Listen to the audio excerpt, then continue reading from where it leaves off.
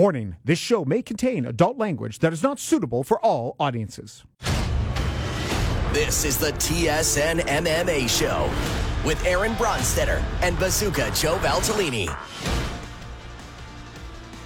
Welcome to the interview edition of the TSN MMA Show. I'm your host, Aaron Bronsteter, joined by a plethora of guests this week.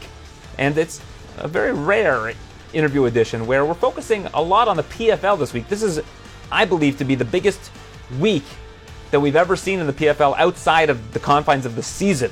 You've got Kayla Harrison returning. You've got the announcement of the Super Fight pay-per-view division. A lot going on in the PFL. So two of the principals in those particular conversations, of course, are Kayla Harrison herself, who will join us on the TSN MMA Show interview edition, as will the CEO of the PFL, Peter Murray.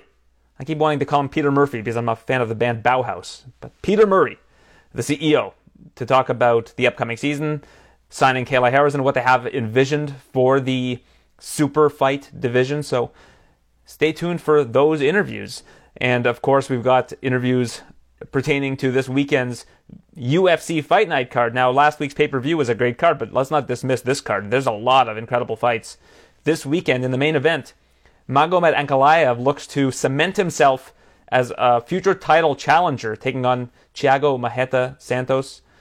Ankalaev will join us on the TSN MMA Show interview edition. Marlon Moraes looks to get back in the win column. 3 straight losses for Magic Marlon Moraes, looking to show that he still has that magic when he takes on Song Yadong. That will be a very interesting one as well, that I'm very much looking forward to watching. And we've got Javid Basharat, who will be joining us as well. He is one of the top prospects in the UFC right now, undefeated, every single win coming inside the distance. It doesn't get much better than that. And we'll also be joined by Khalil Roundtree. What an interesting individual to speak with. He's very much into music and the arts and things of that nature. So it was fun picking his brain, talking about his upcoming fight with Carl Robertson this weekend as well. That should be a very fun fight in the light heavyweight division. So let's get to it. We'll start off with the one who's making her return to the PFL, Smart Cage, for the next season and beyond. It is Kayla Harrison, and she joins us now on the TSN MMA Show interview edition.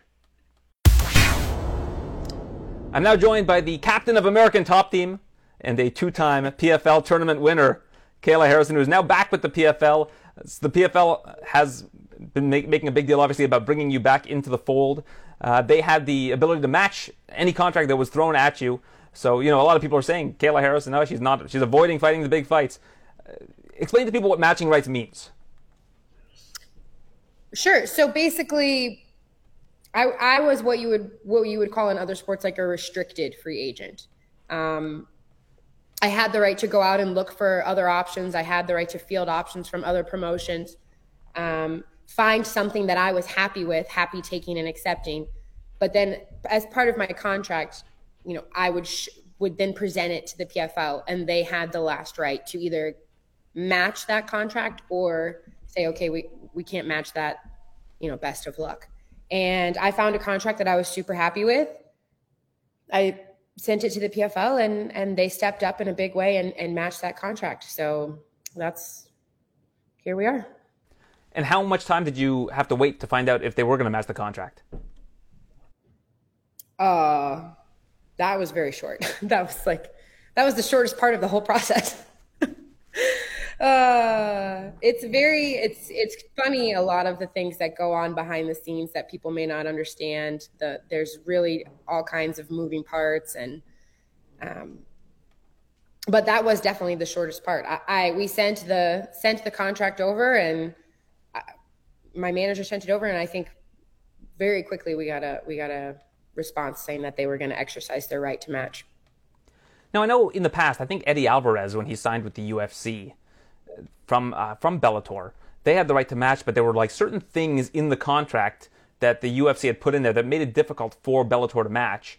Was there any sort of chess pieces on the board in that regard where I guess Bellator is the company they matched, where they tried to make it difficult for the PFL to be able to match it? That's a great question. I think that I don't want to answer that just because legally I don't I'm not entirely sure. I have a lawyer for a reason. He reads these contracts, he checks everything out, he makes sure that everything is by the book and checks it all out. So I don't know if the goal was to have, I'm not sure. I think that PFL, I'm not entirely sure how they had to match, if it was monetarily, if it was specifics. I don't have the answer for that. Well, either way, you have now been, I guess, your manager, I spoke to him yesterday, he says you're the highest paid female mixed martial artist of all time. I don't know what other mixed martial artists have made in the past, but do you believe that the terms of this contract would put you in that stratosphere? I do think so, yes. Well, that's good news for you. And I think one thing that, while we talk about this whole legalese with matching and all that, one advantage of being with the PFL is you were their tournament champion, and that doesn't lock you into a contract extension. A lot of these other promotions have these contracts that lock you into an extension, which gave you higher earning potential by being able to explore free agency. Yeah, no, I was lucky in that sense. And again, with not to go into the specifics of this contract, but it is very favorable to me. I'm going to be able to go in, to do what I love, to fight for the PFL, to fight for another title and fight in the season, and then hopefully continue to build my legacy with the PFL, fighting big names, whether it's cross promotion, co-promotion, whether it's bringing in fighters, however it may be. And I'm going to have freedom after that. I think that a big part of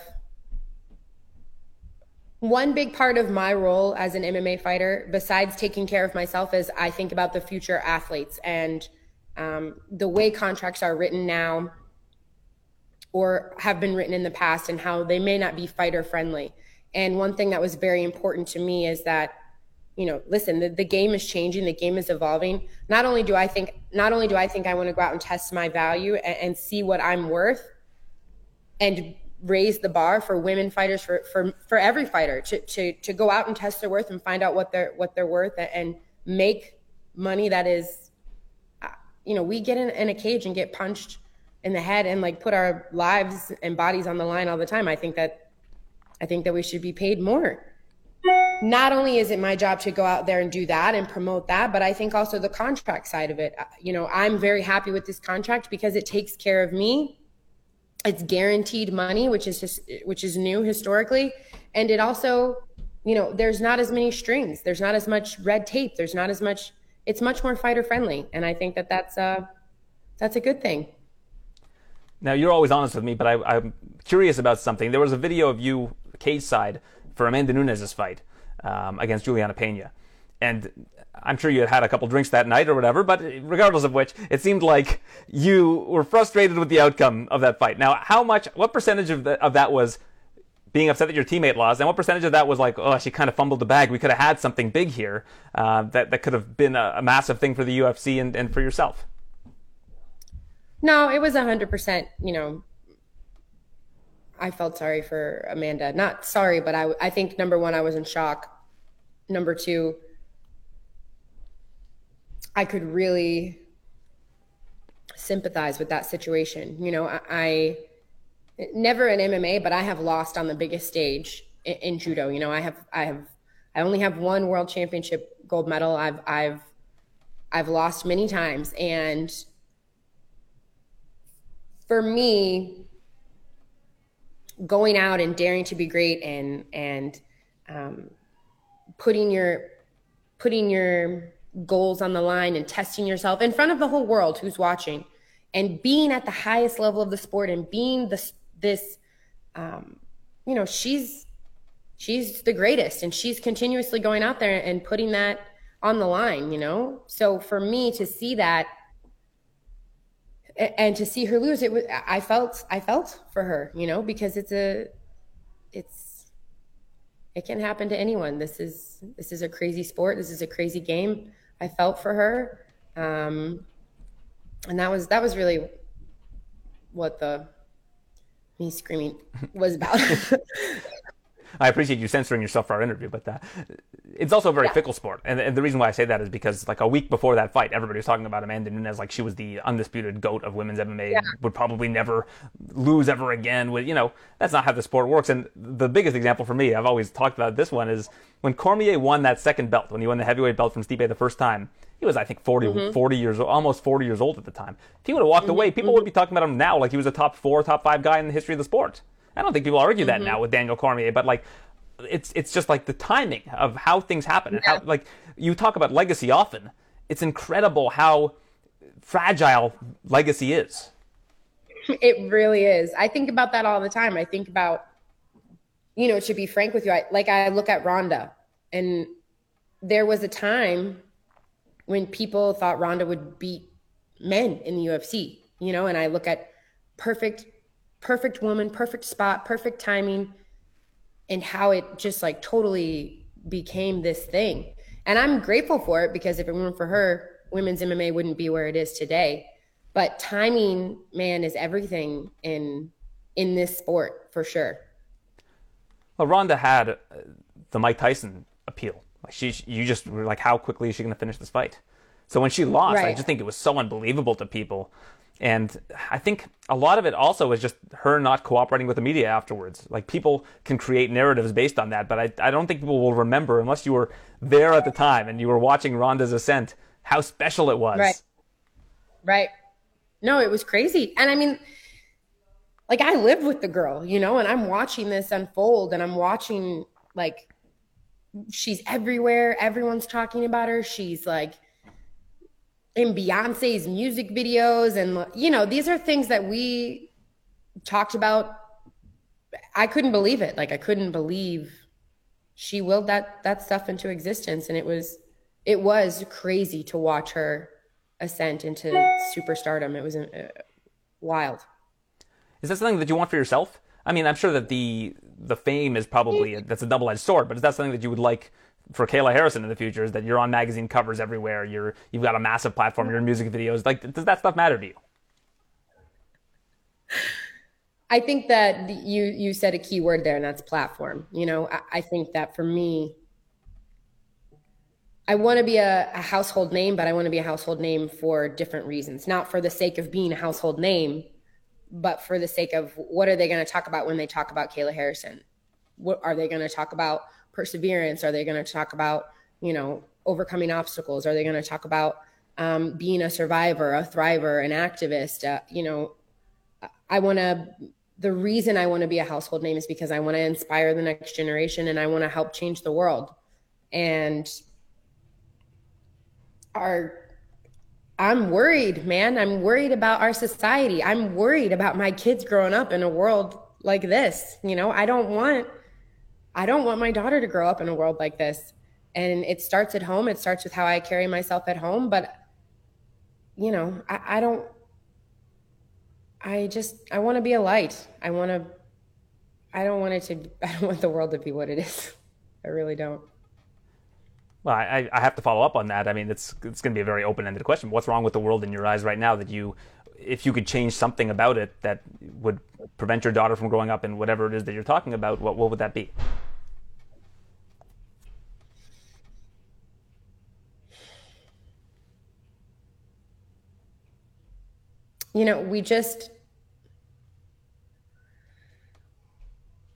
Somewhere along the way, I don't know. I don't know how to answer this properly. Somewhere along the way, we as human beings stopped being human and stopped being real and stopped being true. I think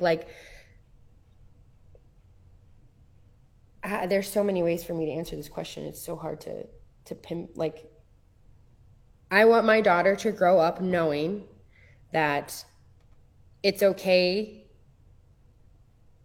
It's okay to not be perfect. It's okay to try and strive and have goals. And it's okay for not everyone to like you. It's okay to have a bad day. It's okay to stand in your truth. This is what I want her to know. I want her to know that it's okay when you stand in your truth, no matter what the cost, everybody benefits. And do you think that a lot of that, I'm a parent of 3 myself, so I mean, I kind of see what you're saying. But do you think that a lot of it is social media, is just trying to put on this image and a facade that isn't what you are? Yes. Yes. I think that technology has done so many amazing things for us as humans, but it's also like we live in a world where you can be instantly connected to everyone, everywhere, anytime. And yet we have never been more disconnected as human beings. Like we have never been more, there's never like, maybe not never, but we are so divided. We are so disconnected. There are kids who can't look you in the eye because like they don't know how to have social interaction. Like they don't know how to interact with humans because they're always interacting with technology. And I'm not like one of these technology is bad, destroy. Like I'm just saying we got to get back to being human. So whatever my legacy is, I hope that people look at me, say, damn, she was able to dare great, be vulnerable, live out loud, and stay true to herself through it all. Well, I think that's one of the things that we appreciate about you, at least in this space, is that you don't pull any punches. You're honest about everything, and you're not afraid to be vulnerable. I think a lot of this sport as a whole, MMA, lacks vulnerability because the crazy thing about it is the sport in itself is vulnerability because you're going out there on a big platform and daring to be great, like you said. But I think that the athletes themselves close themselves up a little bit when it comes to being vulnerable as people. No, for sure. Like Brene Brown, who's one of my she's a spiritual gangster. The very act of being vulnerable is to be strong. Like that's, if you have this strength, you can be vulnerable. So it's a courageous act to go out here and to be real and to be true and to say what you think and to be honest and open. And that's, you're right. Like I do feel like our sport, I feel like our society in general lacks that though. You know, like it is a problem in our sport, but it's a problem in the world. Like, yeah. So if you're given that platform, though, how do you correct that? Not really correct that, but how do you inspire people to be more human, so to speak? I think I just have to keep leading by example. You know, I think that my action, no matter what anyone does, your actions always speak louder than your words. And it's not, I don't have a specific game plan or anything about how to teach people to be more human. I think that I just have to lead by example. You know, I have to continue to live my life the way I think is right and not be afraid to speak. Again, I have to stand in my truth no matter what the cost. If it costs me friends, if it costs me money, if it costs me fame, if it costs me whatever, like I have to be strong enough to stand there and say, this is who I am. This is what Kayla Harrison believes. This is how Kayla Harrison is going to be. And that will be my legacy, because I do believe that people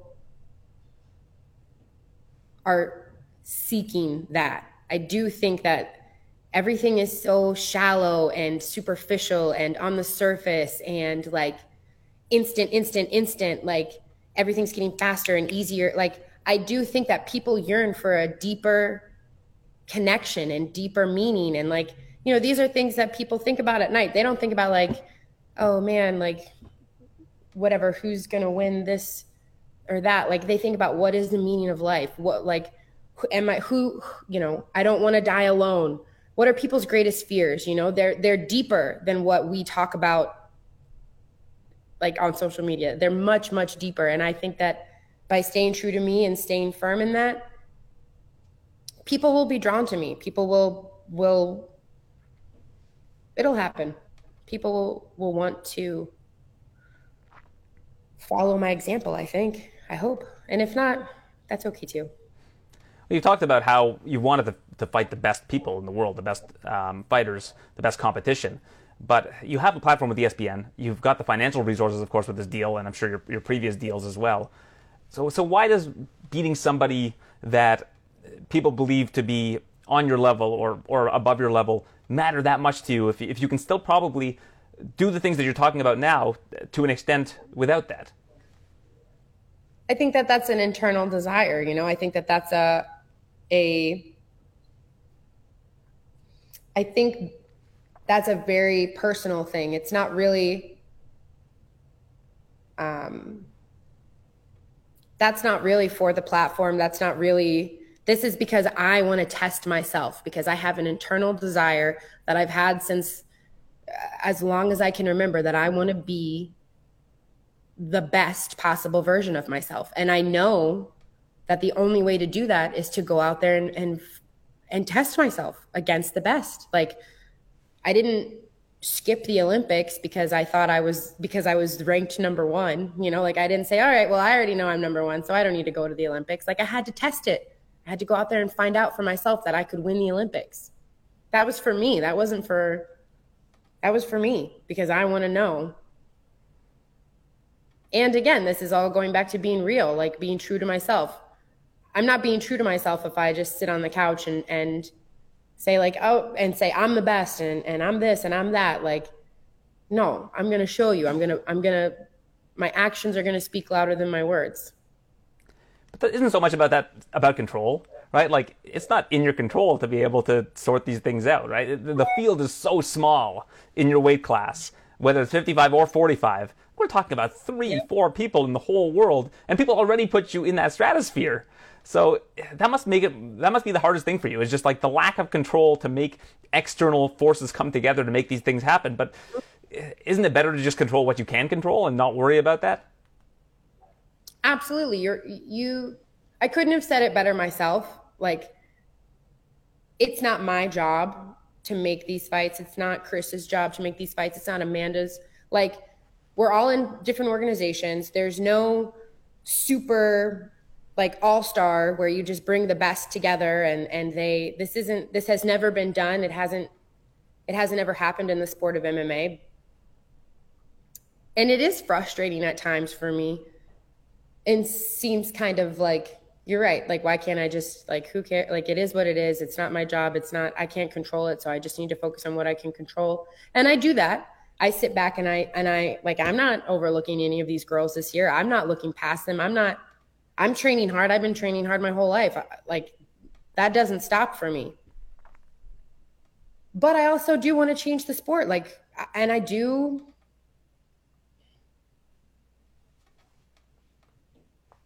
I have to do everything in my power to try and make that happen. Because if I don't, I'll have to live with the what ifs. I don't care what people think of me. I don't care if the fans say this or the media says that or you think I'm the greatest or that. I have to do everything in my power to turn every stone, leave no stone unturned, and make sure that I fought the best of the best and really, like, gave my all. I have to do that. I don't have, like, it's not even an option for me. Like, it's not, couldn't. Yes, I have to surrender and understand that what's meant to be will be, but I also got to work. Like, it's, what is that saying? Like, how does it go? Like, someone said something to me the other day. They're like, God will help you move that mountain, but you still got to bring a shovel. Yeah, it's the pounding the rock is what I guess the Toronto Raptors motto was. Like, every day you're coming in, you're pounding the rock with like a chisel, and eventually, like, the rock is going to get smaller and smaller and smaller, and that's the goal. Is like every day you're just trying to make the rock smaller. So kind of along those same lines. Yeah. At the same time, you look at what the PFL is doing. You've got this new super fight division that they're putting together with pay-per-views. They brought in Julia Budd. It seems like they're doing everything that they can. But again, like, I look at the UFC's division at 145 pounds. There's 2, 3, 4 fighters in that division that are natural to that weight class. You're talking 2, maybe 3. You look at Strikeforce. I mean, they're giving Cyborg is fighting somebody who she just beat a couple months ago again, and then they just said this past weekend or 2 weeks ago that her next contender is somebody that she also has just beaten, right? Like, we're talking about such a small sample of athletes, but I think that the PFL at least are doing what they can in that regard. What are your thoughts about this super fight division and the pay-per-view potential for you as well? Yeah, I mean, I'm excited about it. That was definitely, that gave me hope. I talked to Don Davis, I talked to him, and he wants to make these fights happen just as badly as I do. I think that he knows that if the PFL can cross promote or co-promote or bring in stars from other organizations, from these big leagues, and I beat them, not only does it legitimize me, but it legitimizes the PFL. Like that.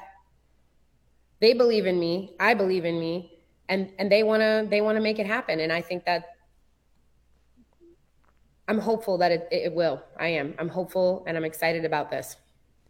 I spoke to your manager Ali yesterday, and he was saying that he thought that 100% a fight between you and Cyborg could happen by the end of this year, and that Cyborg is the only thing that's standing in the way of that. Do you believe that to be true? Because she is under contract, and while I think that a co-promotion between the PFL and Bellator would be a lot of fun to watch, it does seem like there's probably a bigger barrier of entry than maybe he's leading on. I don't know. I know that I want to make the fight happen. I know that the PFL wants to make the fight happen. I believe that we can make it happen. I haven't talked to Chris. I don't know exactly where she stands. I believe she also wants to make the fight happen. So it's just a matter of us all coming together and working together to put it on. And I think it's possible. I know she also only has 2 fights left on her contract. So who knows which way the wind will blow and what's going to happen. But on my side, like you said, one thing is I can only control me, and I'm ready. I'm ready to go. I know that when the opportunity arises and my moment comes, I'm going to capitalize on it. You mentioned earlier in the interview that your new contract allows you to not be restricted anymore. You talked about the equivalent of restricted free agency. So when does that end? I don't want to look too far into the future here because you haven't even started your new PFL contract. But when does that end?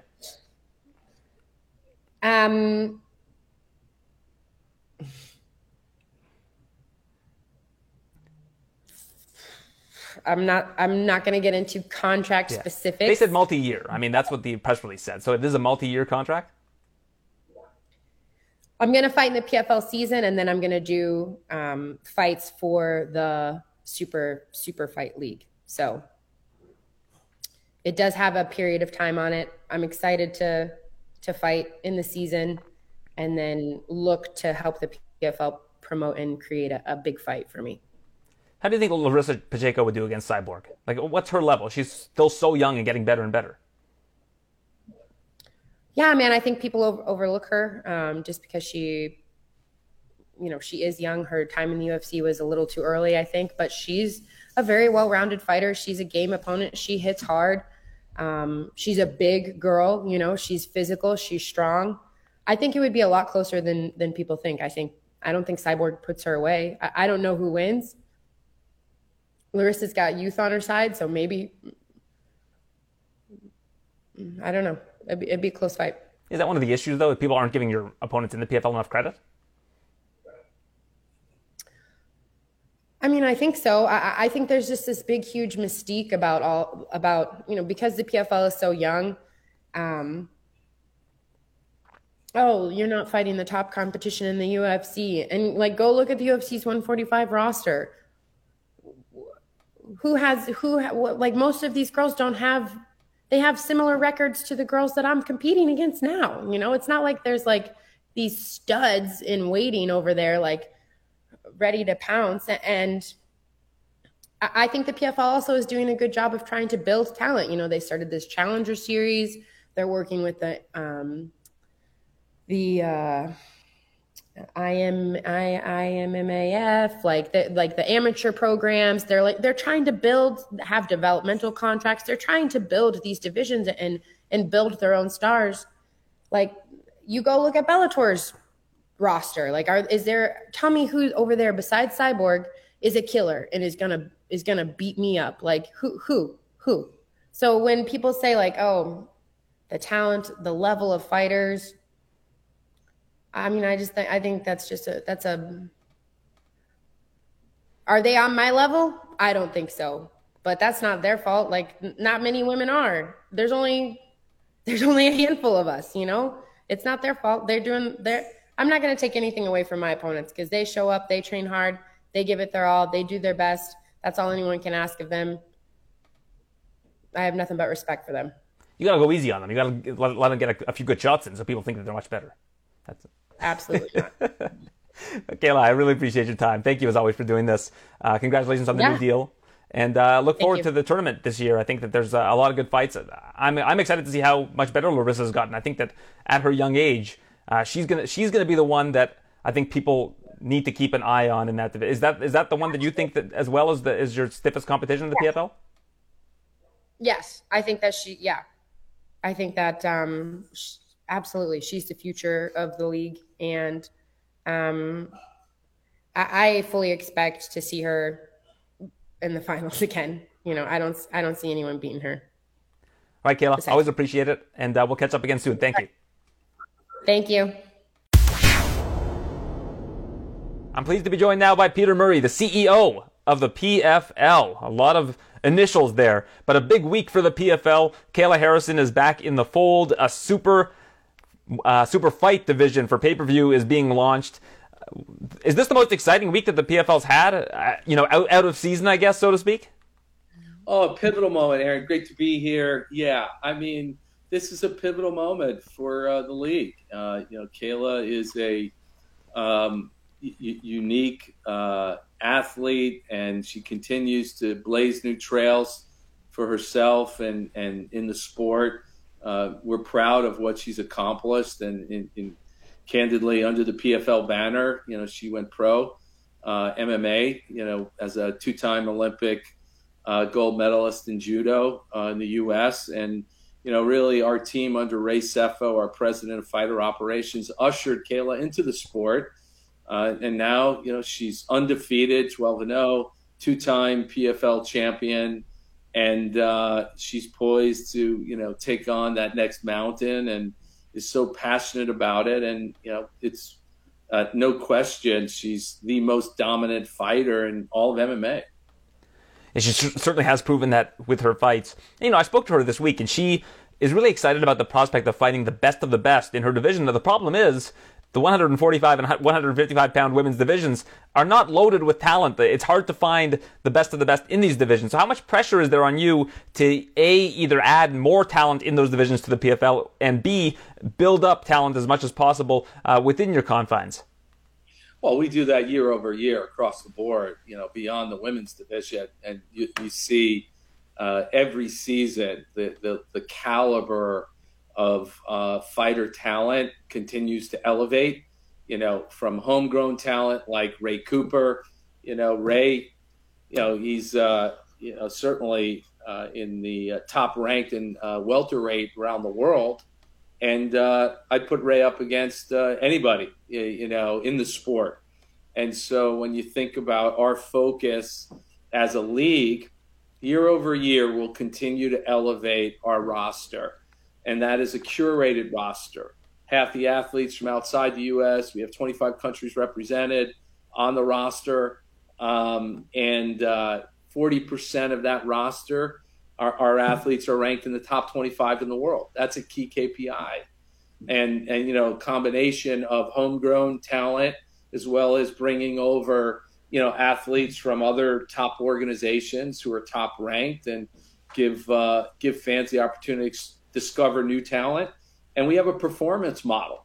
We retain the top performers, the athletes who win in advance and can prove they can compete on a stage as large as this and get into the postseason and be exciting and have something to prove.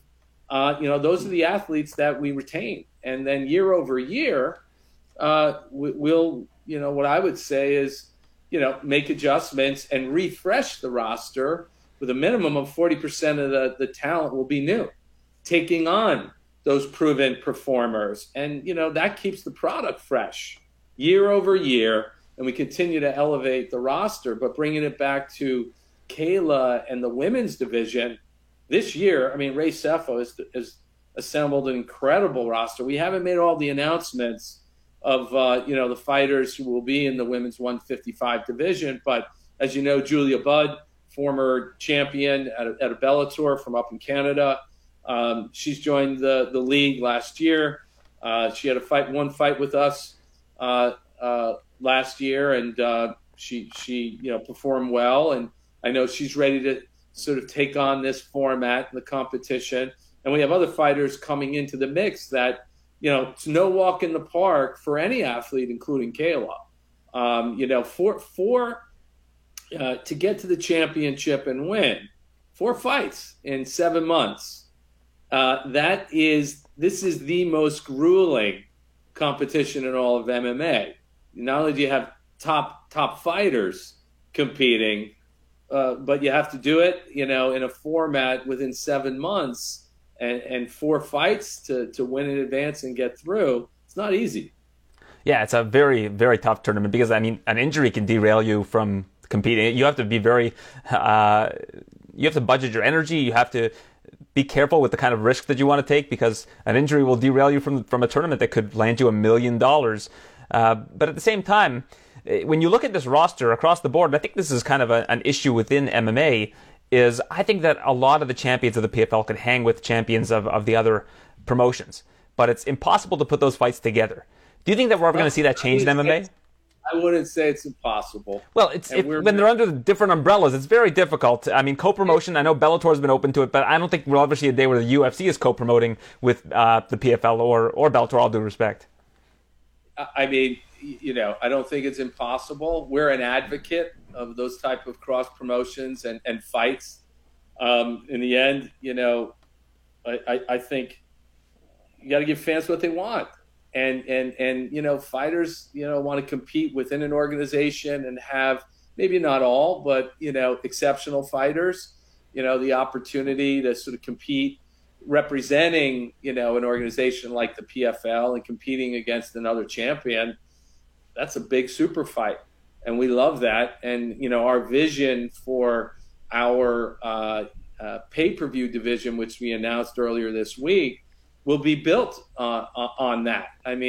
We'll have, major talent come over and put together, amazing super fight cards, from within MMA, crossover, fighters, and perhaps even, as part of the model, cross-promotional fights. And, getting back to Kayla and Cyborg, both Kayla has put it out there that she wants that fight. Cyborg has put it out there that she wants that fight. So I'm committed to doing the work to make that happen. And, I believe Bellator is open to it. We're looking forward to those conversations in earnest and, more to come. Yeah, in the end, we're pretty confident in our brand and our platform and our fighters. And so, why not put on a mega fight, and both organizations will benefit, both fighters will benefit, and most of all, fans of MMA will benefit. So we're down with it. Yeah, the super fight division is very intriguing to me because I look at the cards that you've put on. I look at especially your world championship last year.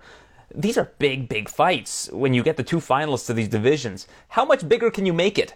In order to, you guys are going to have to really think outside the box to put on fights that A, the fans haven't seen before, and B, things that fans, I guess, are hungry for. I'm sure that there's a pitch for a lot of the fighters from outside the promotion to come in and be part of the super fight division, but how much creativity and outside the box thinking is going to have to go into making fresh matchups that people haven't yet seen in the PFL? Well, it's a great question. I think first start with, fighters. Okay, so we have fighters from our 6, weight divisions. A small subset of those fighters, including Kayla, we believe, have what it takes to compete on that type of stage. And there are others. So, in terms of talent, and now we have the ability beyond those weight classes to bring over, talent. To fight under the PFL banner and philosophy. We're a fighters first organization. And what I can tell you top 10 ranked fighters around the world are looking for an alternative. And you know, what we provide at the PFL is, number one, top talent, and that'll continue to ratchet up in terms of caliber. You know, two, global stage. You know, we're distributed on premium sports platforms, including ESPN, including TSN, including, you know, major media platforms outside the U.S. with distribution to 160 countries. You know, UFC, that, you know, we're on par with their distribution, and candidly, you know, we've surpassed Bellator as the number 2 organization in the world on every metric, including distribution. And then, you know, outside of that, you know, we provide, you know, fighters the ability to make more money. And you know, they're looking for all three of those things in terms of top talent to compete against, global stage, and the opportunity to earn more money. And you know, our approach, even with athletes, the PFL, we live partnership. We're creating this great league and reimagining and growing the sport through partnering. First with the athletes, and then our business partners in the media space, in the sponsorship space, and otherwise. So we're looking forward to partnering with athletes in this super fight pay-per-view division, where candidly they can earn more money and have more participation than anyone to date has provided. All right, so give me the pitch. I'm Fighter X. I just became a free agent. I'm a household name. People want to see me compete at the highest level. Why should I join the PFL? You know, tell me why I should be part of the super fight division.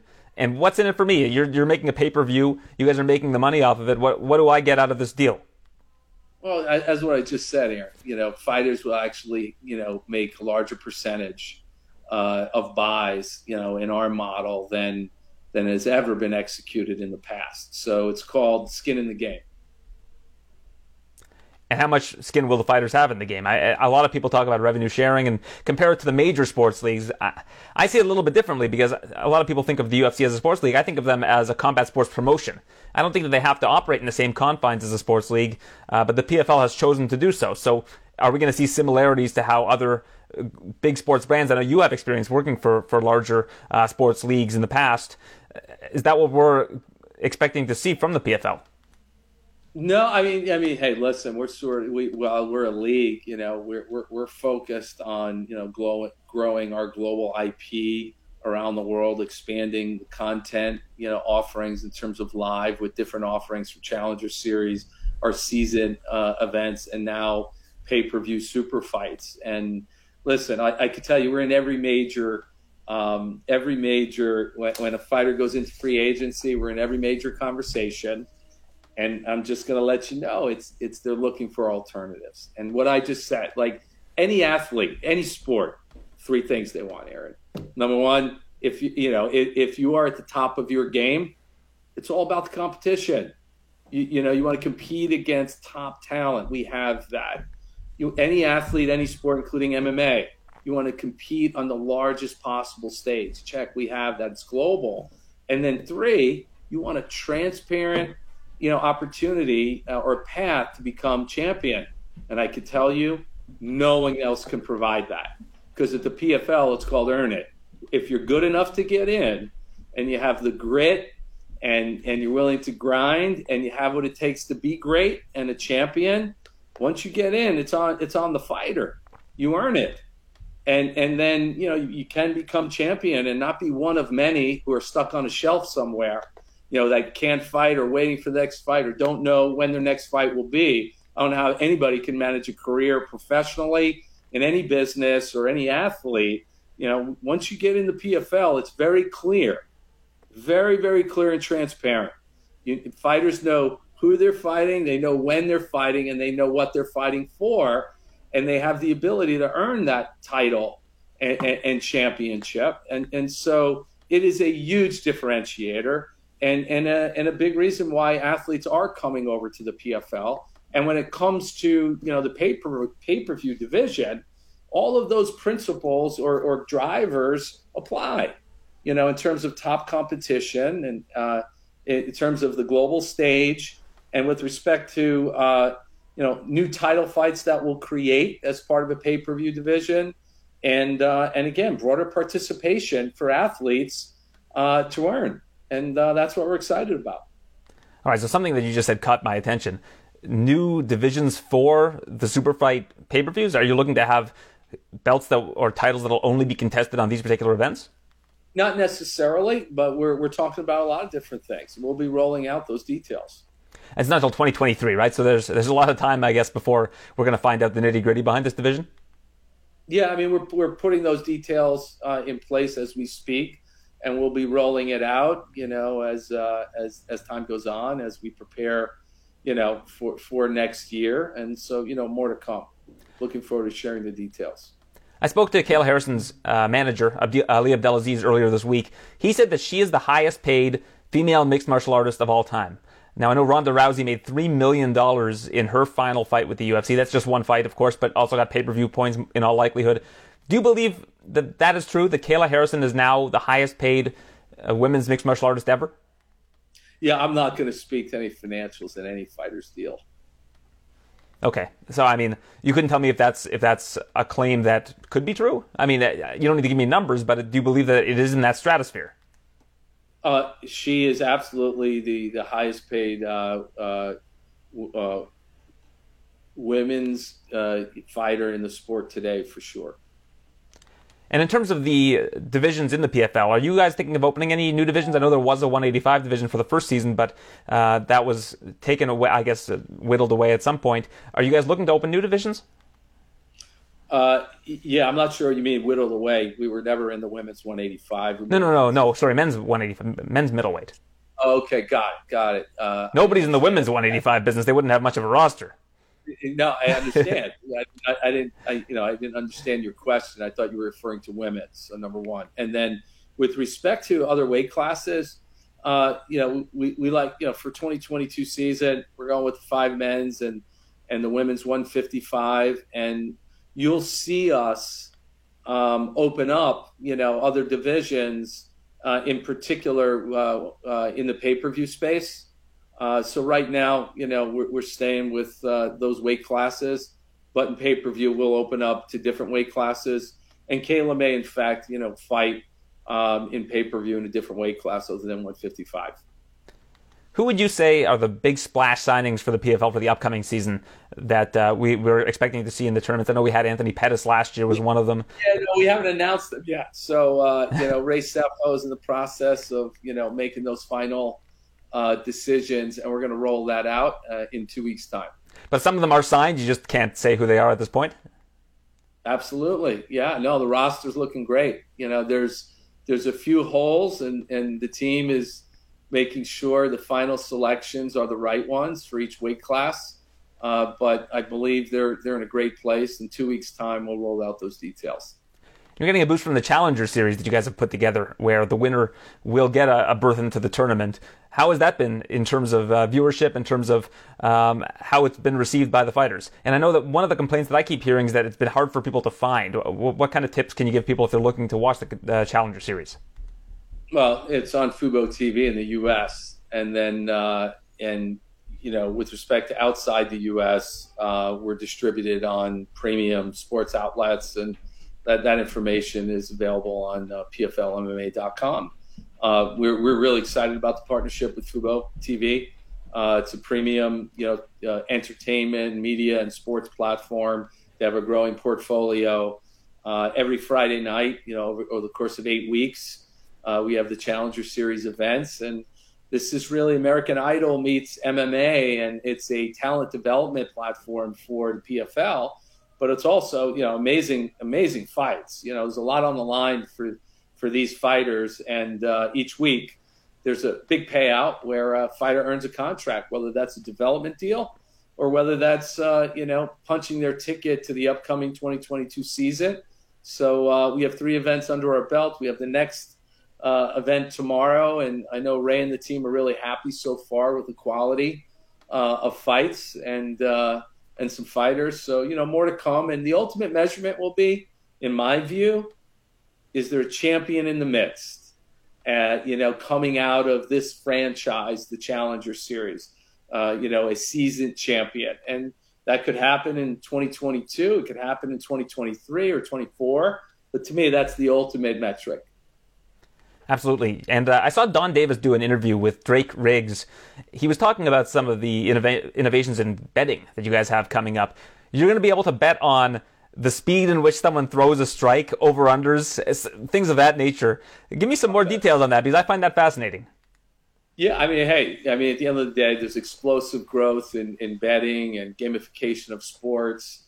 And, our view is beyond just the under and over and who wins the fight. There's action, within the prop betting space and tied to fighter data and fight analytics.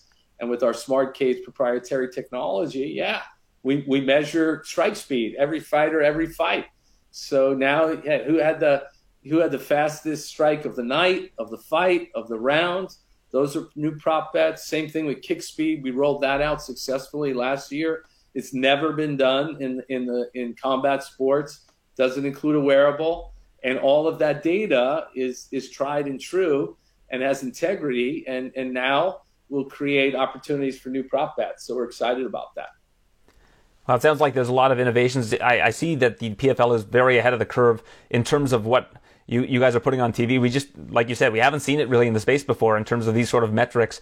And another thing that often comes up is the I can't recall what it's called, but where they determine who won the round based on analytics. What went into that? Yeah, absolutely. So the NFL has a QBR rating system, and we created for the first time in MMA the FPR, Fighter Performance Rating. And there's technology, built behind it where, when any fan's watching a fight, no one wants to see it go to the judges in a decision, right? You want to see finishes. And we have a high finishing rate, the PFL, because every fight counts and we award extra points for finishing. Mm-hmm. So PFL regular season fights, our finishing rate is well over 50% higher than any other promotion. Because fighters don't want to keep it to the judges. They want to score those points. And so what we did is we created a technology that really measures throughout a fight who won the fight. And it's very technical. It's very accurate. And so we have an experience at the end of a fight when it goes to a decision. We have our broadcast team weigh in. And then we have the PFL computer, our FPR system, give us, their data and who they believe won the fight. And then, by the way, we also ask fans, because anybody watching at home or at the fight, first thing you say is this person sitting next to you, who do you think won? And so we open up that conversation and we provide expert analysis opinion on it. We provide technology, through, very, very accurate computer FPR data and who, FPR believes won the fight. And then we bring fans in and then builds anticipation for the decision. And I think half the times the judges get it right.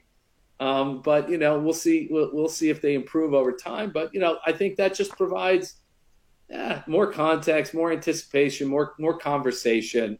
And I think that's the kind of product and experience younger fans today expect. Final question from me, and I really appreciate all the time you've given me here to talk about the upcoming PFL season.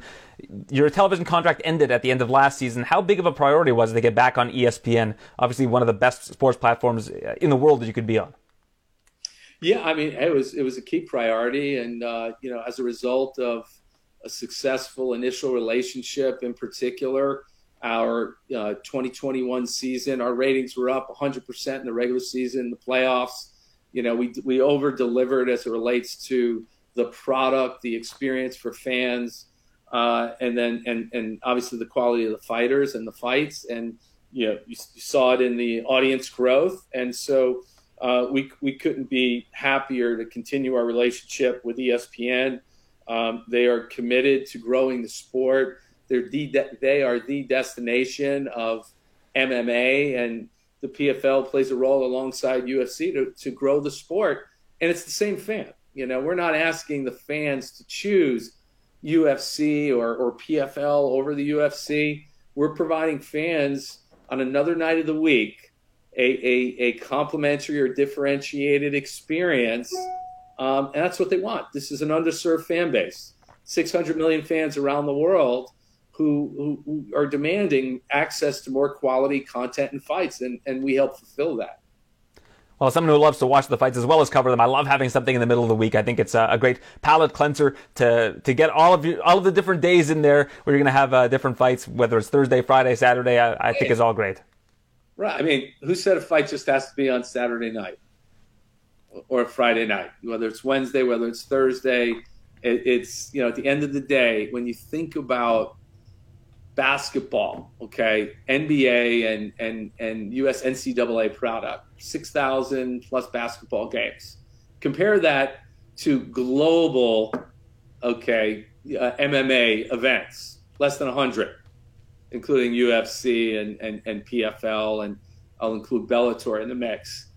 And so there's so much more. There's such a, you know, a much larger appetite that fans have to access live fights throughout any given week, month, quarter, and over the course of the year. So, you know, again, that's what excites us about programming the PFL and supplying that content. Well, the quality is as good as it gets with the PFL. Looking forward to this upcoming season. Thanks a lot for joining me, Peter, and I look forward to speaking to you again soon. You got it, Aaron. Great to see you. Thank you. He's one of the top light heavyweights in the world today. Magomed Ankalaev's in the main event against Thiago Santos. A win this weekend, Magomed. Do you believe that will equate to a title shot for you? Мы настроены, готовы. Пока мы не хотим вперед забегать, поэтому мы пока нацелены на этот бой. После мы уже будем думать. Я думаю, если пройдет успешно, мне гарантирует бой, по-моему, за титул. To be honest, in my humble opinion, I believe if I will beat Thiago, I believe I deserve the title shot next.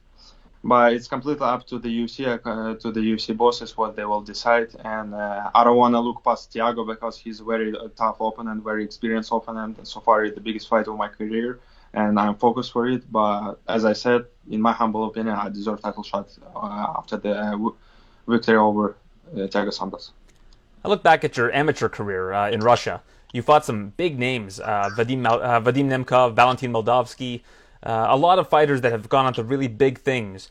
Do you believe that winning a Russian championship in MMA at such a young age is the best thing that you can do to prepare for a professional mixed martial arts career? Is that the highest level of competition? Ну, в то время, когда мы дрались, там могли драться и профессионалы, поэтому там конкуренция была очень серьезная. Ну, я не думаю, что... Но она дала мне очень хороший опыт. Ну, даже не знаю, как на это ответить. Этого недостаточно, конечно. Нужно дальше тренироваться. По профи, когда дерешься, и с каждым боем набирается опыт. Поэтому любительская это другая, а профессиональная это другое. Yeah, of course, the amateur fighting is a very good base to start professional fighting, but Sambo, especially if you will become amateur champion in Sambo, it's not enough to be, for example, a world champion in the UFC. You need to train, you need to evolve, you need to change a couple things. And as for me, back in the days when I was an amateur, we could fight like the guy who could be a professional fighter. They didn't separate us. I'm not sure what's going on these days. So back in the days, it was very good experience to become a professional fighter. This past weekend, it was announced that Khabib Nurmagomedov is going to be in the UFC Hall of Fame. I was wondering what you thought about that. Конечно, я рад очень, что он попал туда. Я думаю, он заслужил. Только радости, все. Of course, I'm very happy for him. He deserved it. He well deserved it. It's not like somebody gave it to him. So I'm very happy for him. I'm very proud of him, and it just motivates me to go even forward. You had one loss in the UFC. It was to Paul Craig with 1 second left in the third round. That must be an incredible learning experience for you. What did you take away from that loss in your career? What does that mean to you when you think back on it? Но это поражение мне дало больше, чем даже многие победы. Я нашел себя, я стал после этого более усердно работать, стал более уверенный. Почему? Потому что, когда у тебя 0 рекорд, ты всегда боишься проиграть. После того, как проиграл, уже ты не думаешь, проиграешь, выиграешь, и ты только идешь вперед. Поэтому, я думаю, это мне пошло на пользу. Как-то так. To be honest, from that experience, I made a mistake and I learned from that mistakes. And to be honest, I believe this loss gave me more than any victory. Because as you can see, I changed a lot, I started working a lot, I started more focusing, I changed a couple of things in my camp, in my preparation, and as you can see, it was worth it. And I'm moving only forward now. Thiago Santos came very close to winning the light heavyweight championship against John Jones. He's your opponent this weekend. What are your thoughts on him as an opponent, and what do you think are his biggest strengths and biggest weaknesses? Боец очень хороший. Нету никакой недооценки. Мы его максимум оцениваем хорошо. И мне нравится биться с лучшими, сильными парнями. И сильно предоставляет с каждым разом более опасных, более мощных соперников. Я доволен, мне нравится это. Yeah, Thiago is very tough, experienced opponent. As I mentioned before, he's the biggest fight so far in my career. I'm not looking past Thiago. I'm focused completely on him, 100%. And hard to say what's his weakness, what's his strengths. But obviously, all we know is that his strength is in his striking. But in the fight, we will see. I will find out in the fight what's his strength and what his weakness. Right now, there's a conflict going on between Russia and the Ukraine. I know that some athletes from Russia have been not allowed to participate in particular sports. And I was curious what your thoughts were on that and on the conflict in general. Насчет Украины, России спрашивают. Хочешь прокомментировать? Нет, давай лучше без политики. Let's keep it out of the politics, please. Okay, fair enough. No problem. Best of luck to you this weekend, Magomed. Appreciate your time. It's the main event. Yourself versus Thiago Santos. You're one of the top rising light heavyweights in the world today, and we wish you all the best. Thank you, Aaron. I really appreciate your time, and thank you so much. He is Magic Marlon Moraes. She's taking on Song Yadong this weekend. A fantastic up-and-coming fighter. Right now, I'm sure you've made some changes in your life since your most recent fighting against Merab Dvalishvili. Tell me a little bit about what's been going on in your life. Man, I went to Thailand for this camp, you know. I just decided to go a little bit away and focus strictly to the fight, you know, get this strictly a routine, you know, all about the fight. This is a very important fight for myself. We are taking it really serious. And hasn't been great, you know. I feel great, I feel ready, and I can't wait to fight. I heard you had kind of a dreadful experience entering Thailand. You had, I believe it was COVID, and you had to be quarantined for some time. Can you tell me about what happened there? Yeah, man, we had some problems getting there. I tested positive. I got a couple symptoms, and I fought through, you know. It was hard because the language, you know, staying in the hospital a couple of days. But it was only 8 days, you know, and worth it, you know. And I saw why I was there. I was there because I should keep with my mentality and what the goal I set to go out there. And every day that I was there, worth it a lot. And I feel great, and I feel like my preparation went great. Did you feel like maybe you had gotten too comfortable, and that's what the issue might have been? You know, you're with your family a lot, you're training in Florida, it's nice, the weather's nice, you have a nice place to live, whereas you go to Thailand and all of that kind of goes away for a little bit. You get to focus strictly on training. Was that the key for you? Yeah, I believe it was one of my goals, you know, get back to my roots, you know, and where I come from. And it was good to have more time to think about everything, you know, live that life, you know. Of course, we got family. And I love my kids. I love to be with my kids. But for this fight, I decide to strictly leave the fight, leave the goal that to win this fight. You fought for a championship before, and you've been a champion before, of course, in the World Series of Fighting. How much urgency is there in this fight? Knowing that you've won, I believe, just one of your last 4 fights, what's the sense of urgency like going into this compared to a championship fight? Do you have that same mentality, as if almost like it's a championship fight? Yeah, I would say yes, it's all about the performance, I want to perform well, and I want to get everything that I was doing before. I want to put on the table, on the octagon Saturday night, and I worked hard for that, and I visualized that happening, and I'm ready to do it. After those fights that I just mentioned, did you go back and look and think, where did I go wrong? Were you able to identify what the issue might have been for you? Because we've seen you compete with the best guys in the world and beat the best guys in the world time and time again. So what happened in those fights that you think might have been different from what happened for your past successes?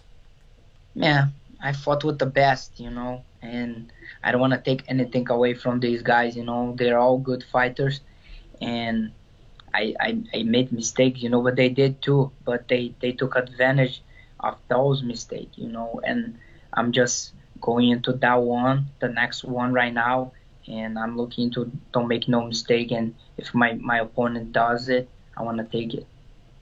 Where do you think this opponent measures up against your past 3 opponents? Like you mentioned, those guys are some of the top guys, Sandhagen, Font, Dvalishvili, those guys are top guys. Do you think that Song Yadong is in the same category as them? Yeah, like you said before, he's a rising star, and he's been fighting with some of the top guys. I've seen a couple of his last fights. He's performing well. He's doing great. Just everything he's doing, I can do as well. And we're going to match up Saturday night and see who's the best one to do those things. How much time did you spend away from your family, and have you been able to see them before coming for this fight? Not yet. I just decided to stay here, focus, living the life, living the fight, and visualizing this performance. I think this is going to be one of my best performances, and I'm very excited for Saturday night, and I don't want to go see them now. I want to bring this victory home and have them taste a little bit when I get back home. Do your kids understand what's going on? Are they able to rationalize why you're not home or anything along those lines? Yeah, they know that dad is working hard, and he's giving everything he got for this career, for this life that he lives, he loves, and they are my supporters, Rafael and Ryan, and I do that for them. They know it, and that's what I'm doing Saturday night. Saturday night, I'm performing for my family, and after everything can be all celebration. When did you arrive in Las Vegas? I arrived in Vegas last week. So I guess you were probably there for Edson's fight. I know he's a good friend of yours. Was that a tough one for you to watch? Yeah, it's hard to see a friend losing, and he's a hard-working guy, and he just didn't have the timing, on the fight, and we can't take away from Bryce. Bryce is a good fighter as well, and he knew, and he felt the moment, and he capitalized Edson's mistakes. He took over, and it was just hard for Edson to get the back. I think you nailed it, though, with timing. Timing is really Edson's best. If he gets you at the right time, you're done. Right? That's how good Edson is. And I think Bryce just did a really good job of figuring out when Edson was going to strike. Yeah, I believe that some moments at the fight when Edson was like in the end of the first round, that he was like taking over the round finish. And on the beginning of the second, that he was very confident, walking in, like finishing the first like he did, So, and Bryce was able to catch his kick and take him down again. I think those 2 moments was big for him. Next month, you've got Aljamain Sterling, the champion, against the interim champion, Petr Yan. You've been in there with Aljamain Sterling before. How do you think that one plays out? I think Jan's going to win. He's a better fighter. In my opinion, he's the best 135 right now. And it's his fight. I think it's just a matter of walking there and have a good performance and win. He's a guy that he doesn't disappoint. He goes out there and he performs. And I just think he got Aljo time. Aljo is a great fighter too. I don't want to take anything away from him. In my opinion, of course, he's the champion. But I just think Peter is gonna win that one. Did you train with Piotr at all while you were in Thailand? Yeah, I was in Thailand and I was with him on the camp, and I saw how he was training, and he's taking it really serious, and I believe he's well prepared for this one. He's an interesting fighter to watch because you see him kind of downloading information, like he's learning while he's in there with somebody, and then something happens and he knows what's going to happen next and is able to capitalize. It's a very rare attribute that a fighter has. Yeah, that's a good feeling. You got good eyes. I think he takes, and he works so hard that he knows at some point on the fight he's gonna take over. I think he has been doing that. So what's your goal for this weekend? What do you want people to say at the end of the fight after you get a victory? What are they going to say about Marlon Moraes? I'm still in, I'm still in here. I still belong in, and I want everybody to see a great performance, and I know I'm ready, and I know I can do that, and I was doing that for the last 8 weeks, and I can't wait for Saturday, perform well, feel well, and get the victory. People have short memories in this sport. I mean, even your last fight, if you look at the first round of that fight, that was nearly a 10-8 round in your favor against another really top guy. Do you think that's one of the problems, is that people just don't remember how good Marlon Moraes is? You need to remind them. Yes, they will be reminded on Saturday night. Don't worry. Well, I'm not worried at all. I know what Marlon Moraes can do. That's why they call you Magic. Appreciate your time. Best of luck this weekend against Song Yadong, and look forward to speaking with you again soon. Appreciate to talk with you always. Pleased to be joined now by Javed Basharat, representing Afghanistan, similar to the likes of Siyar Bahadurzada, Nasrat Haqparast, a long line of Afghan fighters in the UFC. How's this fight week been different for you? It's, of course, your first main UFC fight week after being on Contender Series last year. It's been a very smooth fight week because everything's here in Vegas. This is one of the reasons I wanted to fight here instead of the London card, because I know these things, they can get a bit complicated and a little bit dramatic when the weight cut's happening and stuff. But here, I've been in the heart of Vegas and everything's right here at my doorstep. And you train here for the most part as well, so easy travels for you. Yeah, the last 6 months I've been based out in Vegas, so I've just been training, waiting to get a fight, and the only fight that they could get me was this in March. They also offered me London, but the London card's been scrapped so many times I couldn't afford to not fight before Ramadan. So I was just like, you know what, I'll do it here in Vegas. So I guess you fast during Ramadan and you won't compete during those, I guess it's 1 month? Yeah, I won't be competing in Ramadan. I always train during Ramadan, but not competition. It's very rare that you see Muslim athletes compete during Ramadan. I know Bilal Muhammad did it. He said he had a whole system that he had worked out about how he could make it work, but I know that it's not ideal. Yeah, he's a monster. I don't know how he did it. I even asked him. I met him a few times. He's a lovely guy. I asked him, and he just made it work. I don't know how he did it. I wouldn't be able to do the same. Credit to him. Credit goes to him. So the London card, they had asked you to be on that one. Obviously, your family lives in London, but why did you decide to stay in Vegas instead of going to that card? So just real quick, like you touched on the London thing. I represent Afghanistan because that's where I'm from and that's where my roots are from. But London is very dear to me and it's very close to my heart because that's where I grew up. I've been living in London and I was training in London. I barely left the country in about 20 years. And I feel like people think I'm not representing England. I represent England just as much, but I feel like Afghanistan is where I'm from and they don't get their fair share of fighters or like athletes to represent them on the big stage. So that's why I represent Afghanistan. But don't get it twisted. England is very close to my heart. Now back to your question as to why I fought here. It's because I was already climatized and settled in Vegas at this point. My camp is out here. I didn't want to complicate things with the travel. Plus, I didn't know the COVID situation, how it was going to be. The fight was offered to me maybe 16 weeks before the fight, 14, 15 weeks before the fight. And the COVID situation with the Omicron or whatever it's called was getting a little bit hectic over in England. So I didn't know if the card might get scrapped like it did the last few times. And I couldn't afford to not fight before Ramadan. Yeah, absolutely. It's things have changed a lot in the last 15 weeks, so I understand where you're coming from. So Trevin Jones as an opponent, what did you think about him when he was offered to you? When he was offered to me, I was at first I was like, wow, this is a great fight for me, because just stylistically, and two, then when I thought about it, I was like, man, this really has I really have an opportunity here to steal the show, because Trevin's a banger, you know, he comes to fight and I come to fight, and I know this fight's going to be great. I just know it's going to be great. So I'm in like a win-win situation. If it's a tough, grinding fight and I come out on top, I'm going to look good because it's going to be a fight of the night. And if I blow him out the water, which I think I will, I'm going to look good because I took out a tough guy. It's better to get the performance bonus than the fight of the night bonus. Usually if there's a fight of the night bonus, it means you've been through some stuff. But man, I don't even think about a fight of the night. I'm just thinking about the fans from their perspective. But fight of the night for me is like, I feel like a loss. It feels like a loss. And you have a brother that's doing big things in MMA. I know you mentioned to me before this interview he's competing in Spain the same night as you're competing.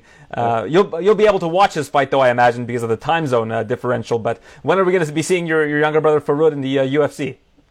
So to be honest with you, I don't think I'll be seeing this fight because I'm fighting at roughly around 3 p.m. Vegas time, which is like 11 or 10:30 or 10 p.m. in Spain. And he's the main event, so that's the time he's going to be roughly fighting. So I don't even think we'll be able to catch each other. Let's see. But yeah, man, he's a terrific fighter. He's ready, and he needs to be in the UFC as soon as possible because, man, he's a terrific fighter. You can just ask anybody he trains with. I can see your parents sitting there with two screens in front of them because you guys are on at the same time. Or no screens, because they panic when they watch us fight. You know, I don't know how it is for other parents, but for my parents, it's a bit nerve-wracking, you know. So have they never watched any of your fights? No, they watch the fights, but like sometimes my brother will record my dad's reaction, and he's not even watching the fight, or like my mom's reaction. You know, they're not even watching the fight. One, they don't know. Well, my dad knows like what's going on, but my mom doesn't even know what's going on. So every time I'm in like a 50-50 type situation, she's like panicking and stuff. So she ends up not watching the fight, and I'm like, oh man. Your fight on Contender Series got a lot of attention because your opponent, who is from Israel, called you a terrorist at weigh-ins, which obviously brought a lot of attention that otherwise wouldn't have been on your fight, onto your fight. I thought you handled it very well, not just beforehand, but in the aftermath as well. How did people react to that story that you knew? What did people say when they reached out to you? People were just showing me like crazy amount of support of my character and how I handled the situation. And then the performance, I felt like the performance I put on went hand in hand because everybody wanted to see this guy lose. But what they really wanted was for this guy to get a beating. And a beating is what he got, you know? And people were just showing me a lot of support and congratulating me, saying well done, and how I conducted myself as a person and then in the fight also. Were you able to enter that fight without emotions and just think of it as another fight, after that situation happened? Oh, listen, my mindset, I don't know how other people go into fights, but my mindset will always be the same. For me, like, I know how people go, oh, it's just business, it's this and that. For me, it's never business. It's always personal. I'm signing to have a fight with you, a fist fight with you, the same way I would have a fight with you in a car park or on the street. So it's always going to be personal. Doesn't mean I have anything against you, but you want to fight me, so it's personal, you know? And that's how I see it always. So it doesn't matter. I'm already assuming the worst, that he's thinking the worst of me. He doesn't have to show me respect, or he doesn't have to show me any animosity for me to take it personal. It's just how I am going into a fight. Yeah, I thought you put it very succinctly. It's he can say what he wants, but ultimately he's signing a contract because he thinks he can beat me. That's enough of an affront to you as is, that somebody believes that they're going to take what's yours on that night. I think that's a very good way of looking at it. Yeah, exactly, man. Like, don't get it twisted. This is a sport. It's commissioned and everything, but it's a fight first. You know, and my life at the end of the day is on the line, and my purse is on the line. My family support, everybody, you know, you don't want to disappoint them, so it is very personal, you know. You're 11-0, 11 finishes. You've never lost a fight. I don't know if you've lost. I saw your amateur career. It said you only fought once and you won that fight. So you've never really tasted defeat. No. I had 4 amateur fights. I've never lost a fight. All finishes. Never really. I never faced defeat, but the way everybody's like talking about how I won't be able to handle a loss and all of these things because I haven't felt it. It's true. By theory, it sounds right, but not if you see the way I train. I'm putting myself in compromised positions in training all the time where I know how it feels to lose. I know how it feels to win. I know how it feels for a round to go bad and then me having to fix it, you know? These things, this is one of the reasons I think I'm undefeated also is because I prepare for every situation, you know? And it means a lot to me because I don't ever want to lose. But at the same time, it's more for the people. Like for me, every fight, I'm going into the fight with it's my first fight and it's my last fight, you know? It's a very different approach because you're concerned about how the fans react to your fight, which I think is very different from a lot of people are like, I just need to win. But you seem to not put that same pressure on yourself. It's more like you kind of stripped it down to something where you have 2 kind of things in mind, which is you're entering a fight, so whatever happens in the fight happens in the fight. You know that you're prepared for it. And B, you also want to entertain people as part of that. So exactly. You're kind of taking a little bit of a different approach than a lot of others. Yeah, so because I understand the business model, I understand how it is. At the end of the day, without the fans, we're just ordinary people, you know? We're just ordinary people that just like to fight. The fans are a big part of the sport, and they need to be entertained when you're fighting. But make no mistakes about it, fighting comes first, and this is warfare, so that's my mentality.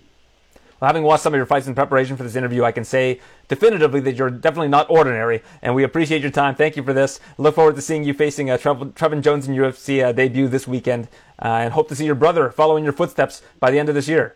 Yes, appreciate that, Aaron. Have a good one.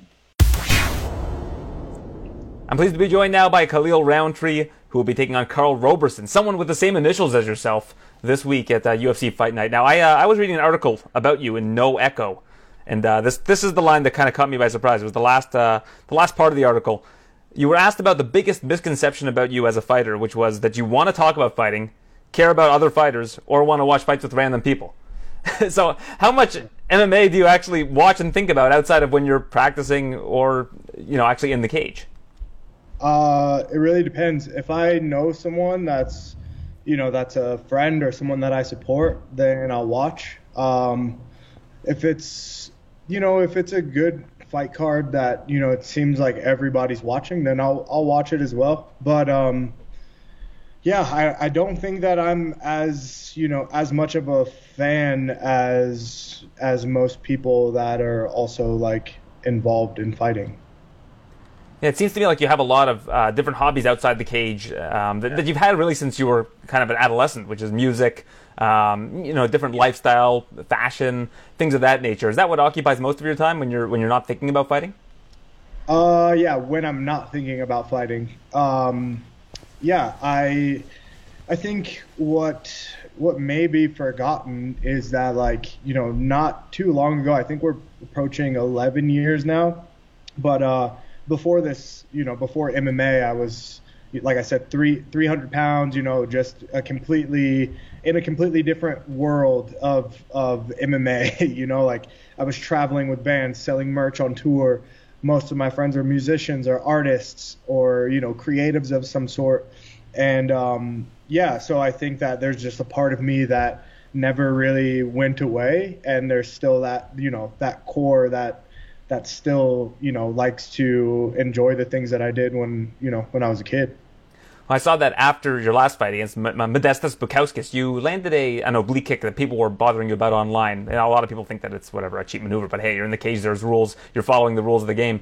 You were at a terror show, and you went inside and got to got to get on vocals for a little bit and let that out. So is that kind of how you got into MMA in the first place? You just had a lot of stuff inside, and you needed to find ways to channel, getting that out.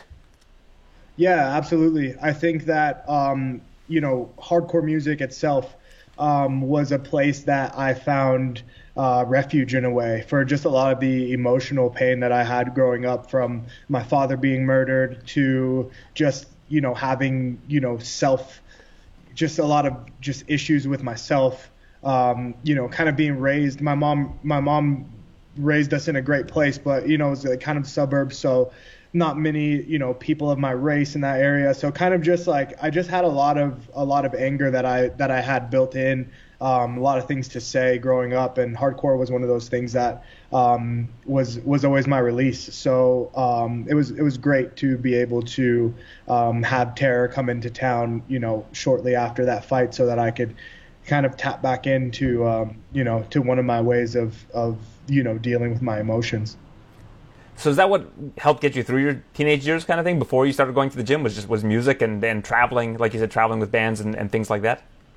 Yeah, I think the things that were biggest, the biggest things to me when I was growing up were definitely music, anywhere from like a lot of like punk rock, and skateboarding. I really, although I was a heavier kid, I really found a connection to skateboarding, and that was just something that kind of helped me, just escape everything else that I felt was bothering me. A lot of that is just community, right? Like, I'm sure you found a lot of like-minded people that you could relate to and could relate to you, and that is also, of course, a big help during those years. Absolutely. The friends and relationships that I built through music and going to shows here in Vegas and skateboarding after school, and it built a great solid community and friendship. And how far did you travel on tour with these bands? Which bands did you travel with? Were they just local bands that I wouldn't have heard of, or were they kind of bigger bands? I mean, if you're into like the metalcore type of genre, I traveled with a band called Molotov Solution, Impending Doom also. And then along with those two is who I mainly worked with. Then we traveled with bands like The Acacia Strain, August Burns Red, Suicide Silence, Whitechapel. So very like heavy, heavy metal influence at the time. I've heard of two of those bands, so I'm doing okay. Okay, good. In the grand scheme of things, I'm doing okay. I mean, my teenage years were very similar. I listened to a lot of hardcore music. I think I'm probably a bit older than you are, so I was more into the Victory Records kind of thing. But I traveled with more metal bands, but it was definitely like the hardcore bands that I was most excited to see live. You know what I mean? Because like hardcore and metal are two different type of scenes. The hardcore scene was definitely more like community based, right? Like we would mosh, we would help each other out. That like, if certain crews were against each other, we were trying to find some type of like resolve. It was definitely more like community. Was head stomping a thing back then, or is that just when I was younger? It's always going to be a thing. Okay, wait, because I mentioned it to somebody recently. They had no clue what I was talking about. Like somebody who was into the genre, they just didn't know what I was talking about. Yeah, it's always going to be a thing. So I guess a lot of what you did back then in terms of getting into pits and things like that, again, kind of channeled over to when you started to train in MMA and train in martial arts, like that kind of release. And how much did that help you in your transition kind of into adulthood? So what it was is I was before I started training and fighting, I was on tour, and it was at a very, I felt like that was like the darkest moment, like internally, because I just had a lot of questions about life and just a lot of confusion. And I remember there was a break in between the tours that I was going on, and that's when I discovered MMA through my brother. He was watching it on TV, and so by the way that they were training, and just the things that they were saying, I saw a bit of a connection there. And at that time, I'm like, you know what, I got to get healthy. I'm 19 years old, 300 pounds. Like I just feel like I'm going to die at any moment just from health reasons. So the fact that MMA and just kind of like going to shows, that aggression was very, very similar. And so that's kind of what opened the door and led me into going and finding an MMA gym. So MMA and martial arts was basically not on your radar at all You get into the gym. Yeah, and what made you realize that you could do this as a living at some point in time? It was my the first class that I took. I had a trainer by the name of Michael Costa, and he's the one that after the class, I took a Muay Thai class. After the Muay Thai class, he was like, "Hey, have you done this before?" And I told him, "No, never." And he's like, "Well, it seems like you have, this kind of natural ability. Why don't you come back? Come back tomorrow. We have the class at the same time." And that was really cool because I'd never really felt like welcomed into any type of like sport or team or anything. So I really took that to heart, and it was just that, that small bit of encouragement and the small bit of encouragement that had me go the next day, and then the next day turned into the next, and then it just became a thing. Yeah, was that kind of the first real praise you'd gotten from somebody outside of your family about something that you were good at? No, because growing up, just all of the different instruments that I taught myself how to play, I was never like a master at any of them, but from keyboard to drums to bass to acoustic and electric guitar, any instrument that I picked up, I would just teach myself how to play it by just listening to music, locking myself in my room, and letting it all flow. And I got some praise, from friends and from my mom and stuff like that, but never really anybody outside because I'd always been just an introverted guy. So how much does rhythm help you in terms of your fighting, and in terms of when you're working out? What kind of music are you listening to, and does that help you in terms of timing? I think rhythm plays a huge part. I listen to all different types of music. It really just depends on what gear I'm looking to get into. You know what I mean? Sometimes if it's a rough day, if my body's feeling sore and I feel like I gotta pull myself up out of the mud, hardcore is great for that. You know what I mean? If I'm having a day where I've got some self-doubts or something, then, I might put on like U2 or something, just something way out of the blue. But the rhythm definitely helps just keep the beat. And you're back in Las Vegas now. I saw you were back at Syndicate. How long have you been back in Vegas for in terms of training? I know you were in Thailand for some time. Yeah, so after Thailand, I came back to America, and what was that? Last year. So it's been a year now. And I spend my time here, train back at Syndicate. I was training there before I had left doing my travels. So, it's been about a year now.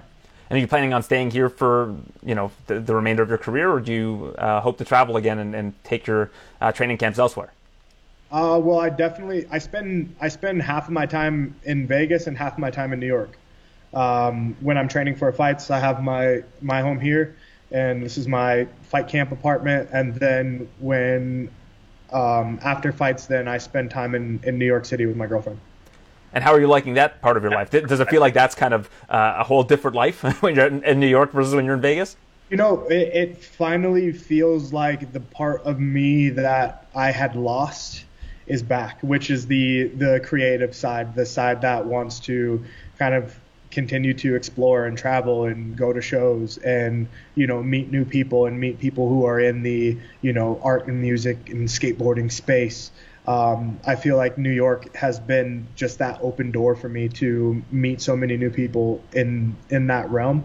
And so it's a great balance right now. It's a fantastic balance. When I'm there, I'm just focused on me. And when I'm here, I'm 100% focused on fighting. And Karl Roberson as an opponent, is this the kind of stylistic matchup you like? This guy he's a former kickboxer. He does have really good ground skills that are underrated. But is this the kind of matchup that you relish? It's more of a stand-up affair. That's really hard to say. It's really hard to say. I don't really know how to answer that question, but I don't know how to answer that. See, I did a good move by not talking so much about your fights and about fighting and just kind of talking about you as a person. I think that everybody gets asked these same questions about matchups and things like that. And I'm trying to keep it interesting, but that's a two-way street, so I appreciate your help with that. Yeah, no problem. I think overall, just speaking about the fight, and the most that I can say is that I'm fully prepared, and I've trained really hard, and I plan to go in there and really just be the best version of myself and come out victorious. And that's all I can really say. As far as a bunch of other stuff, like, I don't really know how to put that stuff into words, but it will be an exciting fight, and yeah, hell yeah. There was a time where you had mentioned retirement. I think it was a couple of years ago, and obviously you've changed your tune on that, but how much longer are you hoping to continue doing this?